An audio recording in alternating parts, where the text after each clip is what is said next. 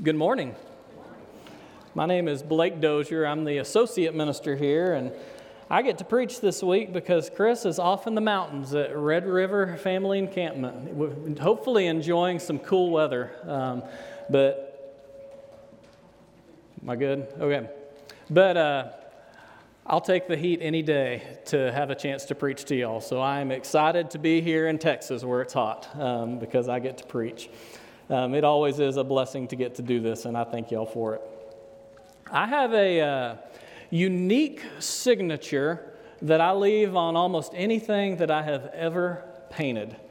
It's not always easy to find, but I can guarantee you it's always there if you know where to look. And I've made a habit of doing this on everything that I've ever painted. If I was painting a canvas, which I probably would not do, I would leave the signature. If I'm painting a kitchen cabinet or a car or some sort of a trinket that I built in the shop, you're going to find this signature, a fingerprint. Now, some of you are sitting there and you're kind of thinking that that's a really weird thing to do. And the rest of you know exactly what I mean. Because this isn't a purposeful signature. This is the signature of impatience. You can hand me a can of Krylon spray paint that dries to the touch in 5 minutes, and at 4 minutes, I'm going to test it because I think maybe it's done enough that I can pick it up. I've always struggled with impatience, and I found it prevalent in a lot of different areas in my life. My wife, for instance, Brianna, can wait weeks for something to go on sale. But once I have something in my mind and I think I need to buy it right now, when the light turns green, I expect the car in front of me to move immediately. When I order something online and I get a tracking number in my email, sometimes I think I check it 10 or 12 times before the package even gets picked up. Every time I'm like, well, is there an update? Is there an update? In fact, I have a package right now that says it's in New York, and it's said that for 3 days, and surely it has moved.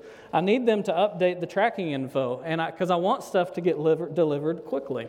Or when the printer at the office doesn't work, all of a sudden I need everything printed now. And when I send someone a text message, I get antsy when I haven't gotten a response back immediately, especially if you've seen the little bubbles or the little dots like they've started to type, but then they didn't respond. Or when I need a tool, I'm frustrated if it's not in stock locally and I have to order it. Or a lot of y'all can probably empathize with this. When you're on a long trip, I set my cruise control just a few miles over the speed limit, just enough that I think I can get by with. And it doesn't make much of a difference, but it sure does make me feel like I'm getting there faster. I could go on, but I think you get my point. Are y'all getting a little feedback? I think we're getting a little. Do I need to take my headset off? Bring it in closer. I have this big bushy beard in the way. All right, we better now? Okay. I didn't know if y'all had the patience to listen to me this whole time like that, all right? Don't we all have a little bit of impatience in us?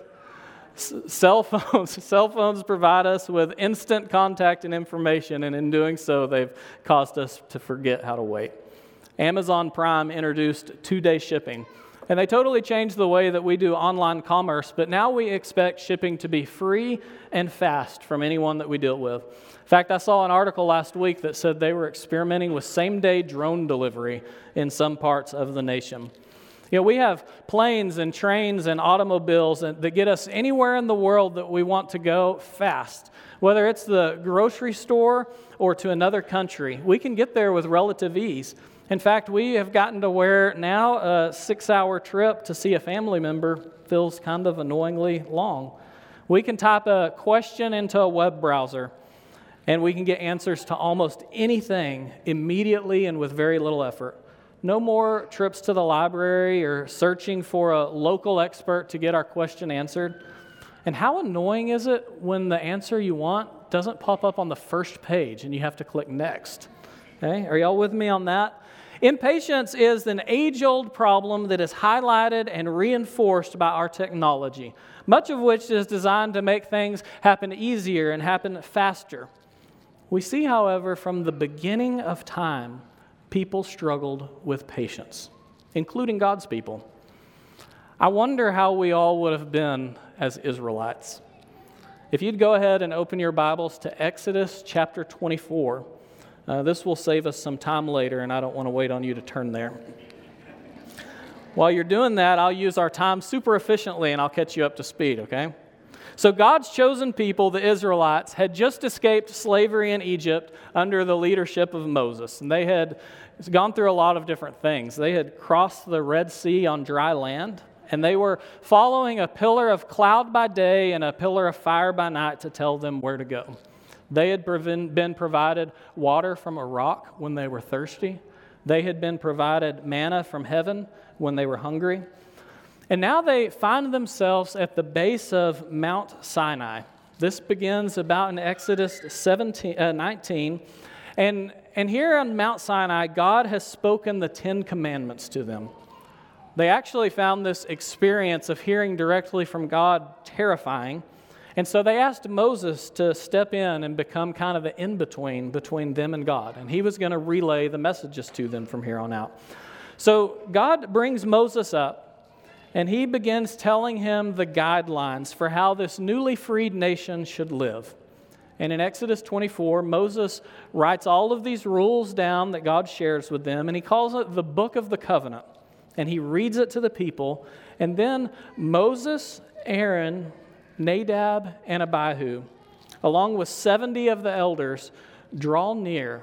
And the text tells us that they see God. It's at this point that God beckons Moses to come even closer so that he might receive the stones with the written commands on them. So Moses takes Joshua, and he leaves behind Aaron and Hur in charge of things. And we pick up in Exodus 24, 15 through 18. Then Moses went up on the mountain, and the cloud covered the mountain. The glory of the Lord dwelt on Mount Sinai, and the cloud covered it 6 days. And on the 7th day, he called to Moses out of the midst of the cloud. Now, the appearance of the glory of the Lord was like a devouring fire on top of the mountain in the sight of the people of Israel. Moses entered the cloud and went up on the mountain, and Moses was on the mountain 40 days and 40 nights. The next 7 chapters tell us all that God relayed to Moses during these 40 days and 40 nights. And this section is a little bit different than before. It's all about how they are to approach and worship and serve God. And at the end, God hands Moses the tablets of stone. There's some really cool stuff that's happening here in Exodus. Some really interesting intersection of God and mankind. But the average Israelite couldn't see most of it.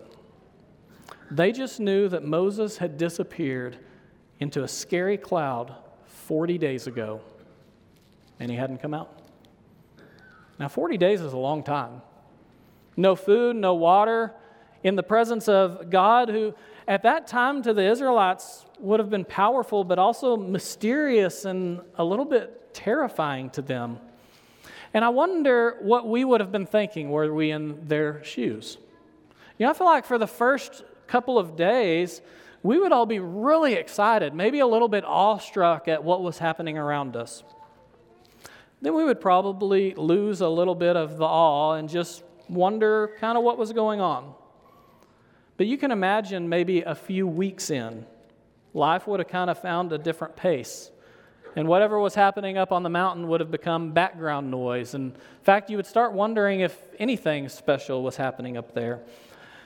And at some point, you would look around and you would start thinking, well, we can't sit here for forever, can we? I mean, do we have a backup plan if this guy doesn't come down? Then at some point, after enough time has passed, there would almost be a panic. I mean, do you know how many people are here? What happens to us when we have no leader and we get attacked? What happens when we run out of water again? What is about to happen? You know, I think we can all empathize with what the Israelites were feeling in this moment. Let's read what the text says happens in Exodus 32, 1 through 6. Chapter 32, 1 through 6.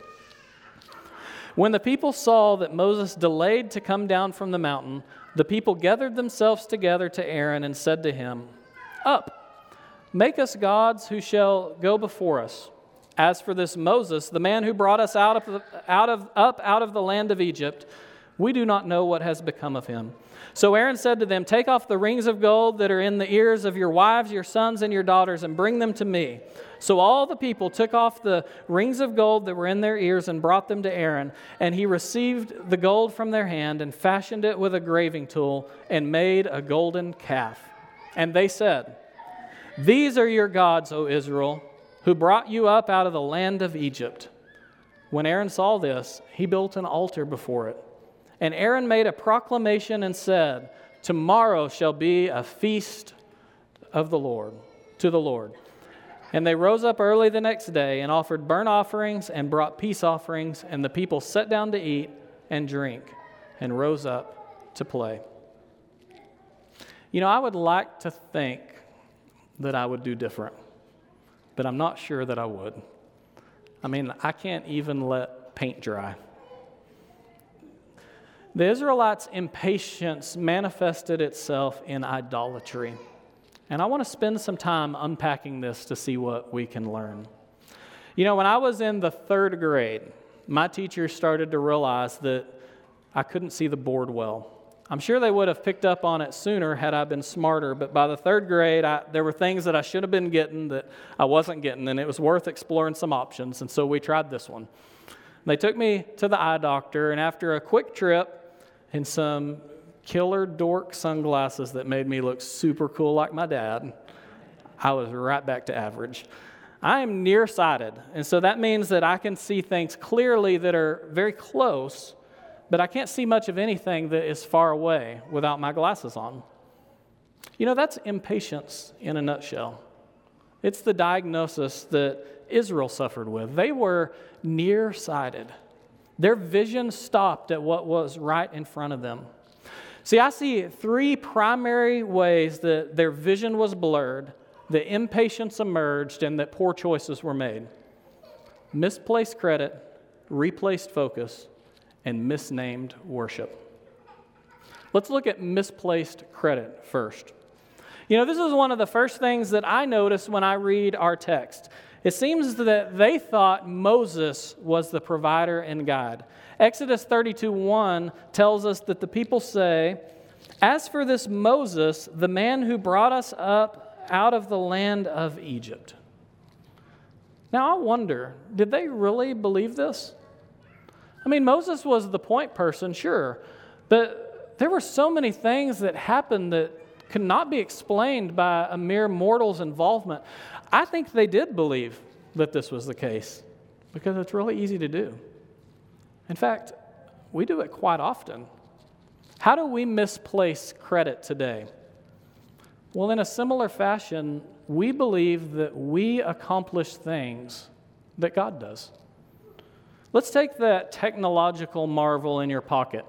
Most of you probably have a smartphone with you. What did God have to do with that? You know, we often look at something like a phone and we see all of the human engineering that's gone into it, and it makes us feel like it's our work. But who knit Steve Jobs together in his mother's womb? What about the thousands of scientists who paved the road for technology that's allowed for batteries and circuit boards and touch screens? Who knit them together? Who gave them the opportunity and exposed their ideas to business minds who understood how to market them and do something productive with them? Or I could take it a step further. Who provided the great minds that figured out the machinery and the processes to extract the raw materials from the earth that are required? Copper, lithium, nickel, gold, silver, aluminum, silica. And that brings me to the next question. Who provided the raw materials in the first place? Who gave us this sandbox to play in? How often we take credit for God's handiwork. Just because God uses a person doesn't mean he isn't involved. So our vision can become blurred when we attribute God's handiwork to men, and we start thinking that we can provide things we cannot. But Israel did more than just misplace the credit. They also replaced their focus.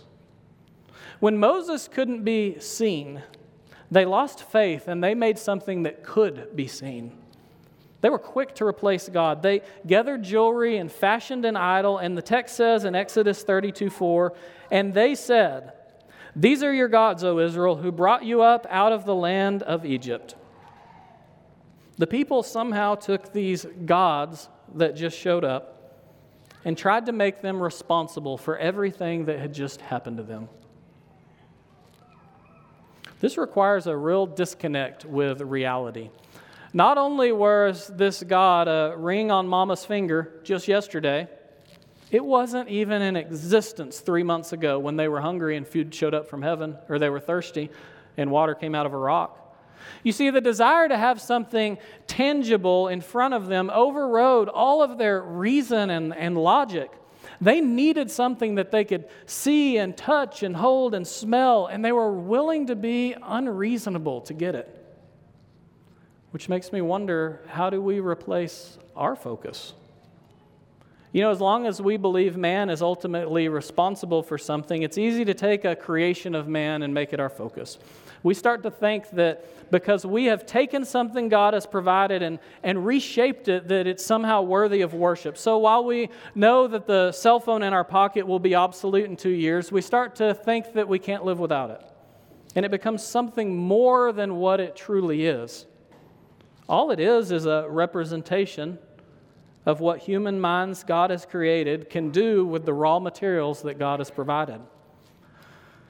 But instead, for us, these things become a God themselves, something that we worship and rejoice over and look to as the things that are going to provide us with comfort and protection and the hope that we desire.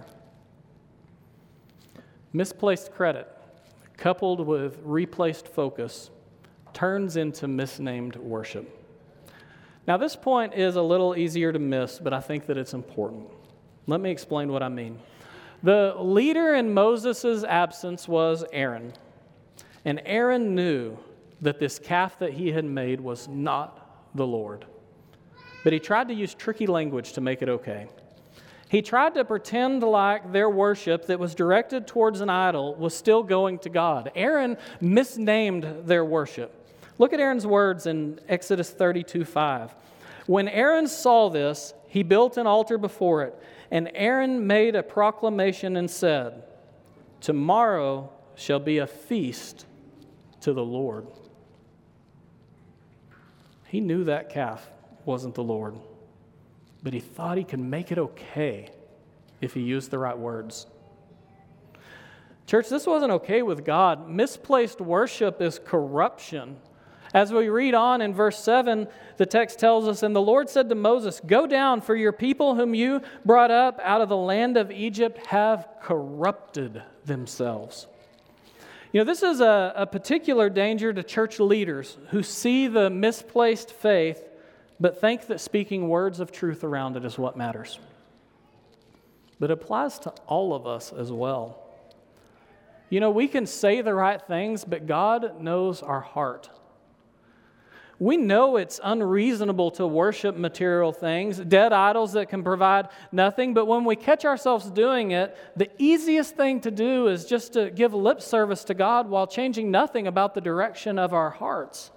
So we say, praise God for all that He's provided, but in our hearts, our comfort is coming from the things that we have assembled, and we aren't focused on Him at all. God isn't okay with giving something else the credit for what only He can do. And God isn't okay with filling our spiritual needs with a lifeless, powerless idol. And God isn't okay with empty words of worship. In fact, God was ready to destroy His people for their short-sighted idolatry of impatience. Let's read Exodus 32, 9 through 10. "And the Lord said to Moses, 'I have seen this people, and behold, it is a stiff-necked people. Now therefore, let me alone, that my wrath may burn hot against them, and I may consume them, in order that I may make a great nation of you.'" So why didn't God destroy them? Well, when we read on, the text tells us. "But Moses implored the Lord his God and said, 'O Lord, why does your wrath burn hot against your people, whom you've brought out of the land of Egypt with great power and with a mighty hand? Why should the Egyptians say, with evil intent did he bring them out, to kill them in the mountains and consume them from the face of the earth. Turn from your burning anger. Relent from this disaster against your people. Remember Abraham, Isaac, and Israel, your servants, whom you swore by your own self and said to them, I will multiply your offspring as the stars of heaven. And all this land that I have promised, I will give to your offspring, and they shall inherit it forever. And the Lord relented from the disaster he had spoken of bringing on his people. God doesn't destroy them because God had made a promise, and his promise extended way beyond what was seen.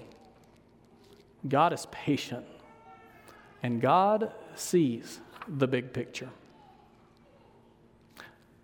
So thousands of years later, what does this matter to you? You know, in a sense, Israel was flying blind, but you have a lot more information than they did. You've seen God work in powerful ways through Scripture, from delivering Israel to the culmination of his promise in Jesus Christ. You think 40 days was a long time? The world had to wait another 1,500 some odd years for complete revelation. Yet here we are on the other side of history, and not only has Moses come down from the mountain, Jesus has come down and he's delivered the final word of God, and he's left his Holy Spirit behind to lead this people in truth. So I ask the question, do we even have anything to be patient for? And even as I ask it, many of you know the answer because you're wrestling every single day. Hurry, God. Hurry and let this trial pass. Hurry, God, and give me clarity so I can understand. Hurry, God, and work this out. Hurry, God, and take away this pain. Hurry, God, and bring me a spouse or give me a child or help me understand. Hurry, God, and fix this mess because it's ugly and it hurts and I'm not sure how much longer I can take it. And then we wait. Seems like an eternity. 40 minutes, 40 days, 40 years. And even though we've seen the power of God, and even though we have all the evidence in place to allow us to confidently trust in him, even though we know we're short-sighted and we catch ourselves saying the right things like Aaron, but looking towards dead and empty and powerless idols like the people, and we're so impatient. And I think here is how it happens. We start by saying to ourselves, I'm not sure what's going on that mountain, so I'm going to gather some jewelry. I'm not sure what God is doing here, so I'm going to gather some doctors around me. I've seen doctors do some cool things. I'll get myself some health insurance, and we'll have a little surgery and maybe some pills, and I think maybe we can fix our health problems and buy God some time. I'm not sure what God is doing here, but if I just had a retirement account, we could give him some space to work. And I think if we get really smart, we can have some security. And so we gather some of this in. And then we see sports. Oh man, that's going to give us a reason to celebrate. That's going to give us something to fill the time. That's going to be fun. That can be part of the solution. And we bring in our electronics, our phones and our devices that are going to make life better. And then we gather up our vehicles because that's going to make us feel really good every morning when we pull up to work. And we exert a lot of effort into this house where we can turn on the AC and we can set our feet up and we can relax and we can escape from life. And we set our sights on this upcoming vacation where we can get away and we can find some relief. And soon, before we even realize what has happened, we're surrounded by idols. And we sing and we dance and we think things are fine. But oh, how nearsighted we are because they will never provide us what we need. It wasn't wrong for the Israelites to have jewelry. It was wrong for them to fashion it into an object of worship. It was wrong for them to put their hope and focus on those things. There is nothing worthy of worship save God alone. There was a large department store. It had an escalator in the middle because it was 2 stories. And one day there was a sales lady working there, and she noticed that there was this little boy down at the base of the escalator, and he was looking really intently. And so she walked up to him, and he was almost frozen, and she kind of got his attention, but he wouldn't hardly look away from the escalator. She said, "Hey, little buddy, are you lost? Can I help you with something?" And the boy, without taking his eyes off the moving stairs, said, "No, ma'am, I'm just waiting for my chewing gum to come back." That little boy was observant enough to understand that what he wanted would be around in just a little bit. I want to remind you what's around the corner. Revelation 21, 1 through 4. "And then I saw a new heaven and a new earth, for the first heaven and the first earth had passed away, and the sea was no more. And I saw the holy city, New Jerusalem, coming down out of heaven from God, prepared as a bride adorned for her husband. And I heard a loud voice from the throne saying, 'Behold, the dwelling place of God is with man. He will dwell with them, and they will be his people, and God himself will be with them as their God. And he will wipe away every tear from their eyes, and death shall be no more. There shall be no more mourning, nor crying, nor pain anymore, for the former things have passed away.'" We aren't there yet, but we will be soon. The day when God will live with us again, and all that is right will be wrong. Or look at what Paul says in 2 Corinthians 4, 16 through 18. "So we do not lose heart. Though our outer self is wasting away, our inner self is being renewed day by day. For this light, momentary affliction is preparing for us an eternal weight of glory beyond all comparison, as we look not to the things that are seen, but to the things that are unseen.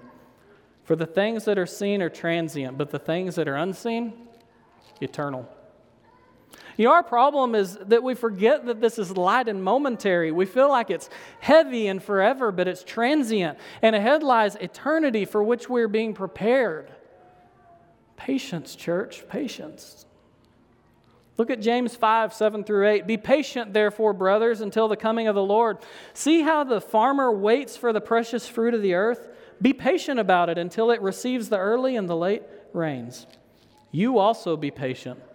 Establish your hearts, for the coming of the Lord is at hand." Don't throw away something great because you can't wait. C.S. Lewis, in his book, The Weight of Glory, said this: "It would seem that our Lord finds our desires not too strong, but too weak. We are half-hearted creatures fooling about with drink and sex and ambition when infinite joy is offered us, like an ignorant child who wants to go on making mud pies in a slum because he cannot imagine what is meant by the offer of a holiday at sea. We are far too easily pleased."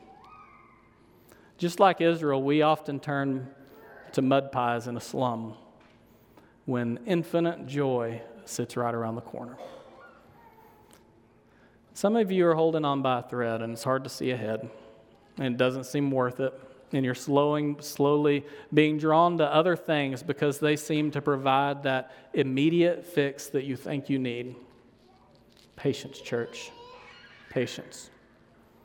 Don't trade the God who parted the Red Sea, who provided water from a rock and bread from heaven for a shiny calf made from your jewelry.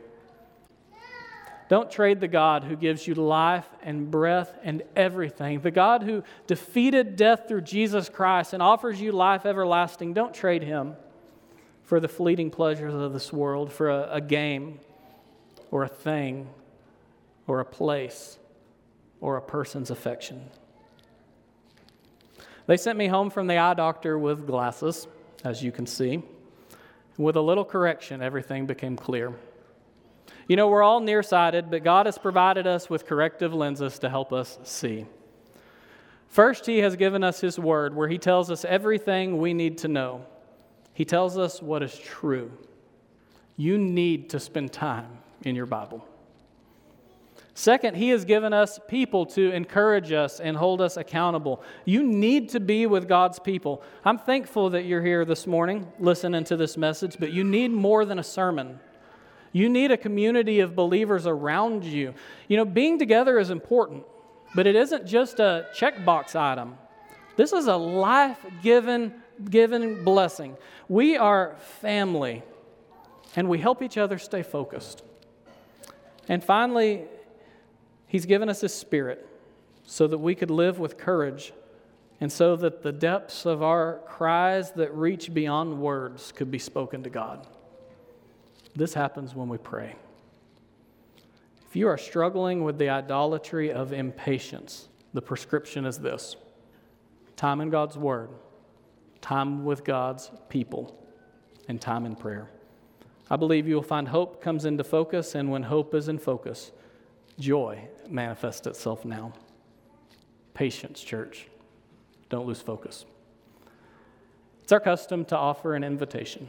If you are struggling with patience and need encouragement, we would love to put our arm around you and pray for you. If you have studied and you understand the magnitude of Jesus and would like to partner with him, the waters of baptism are ready. Whatever your need is, we invite you to come forward as we stand and as we sing.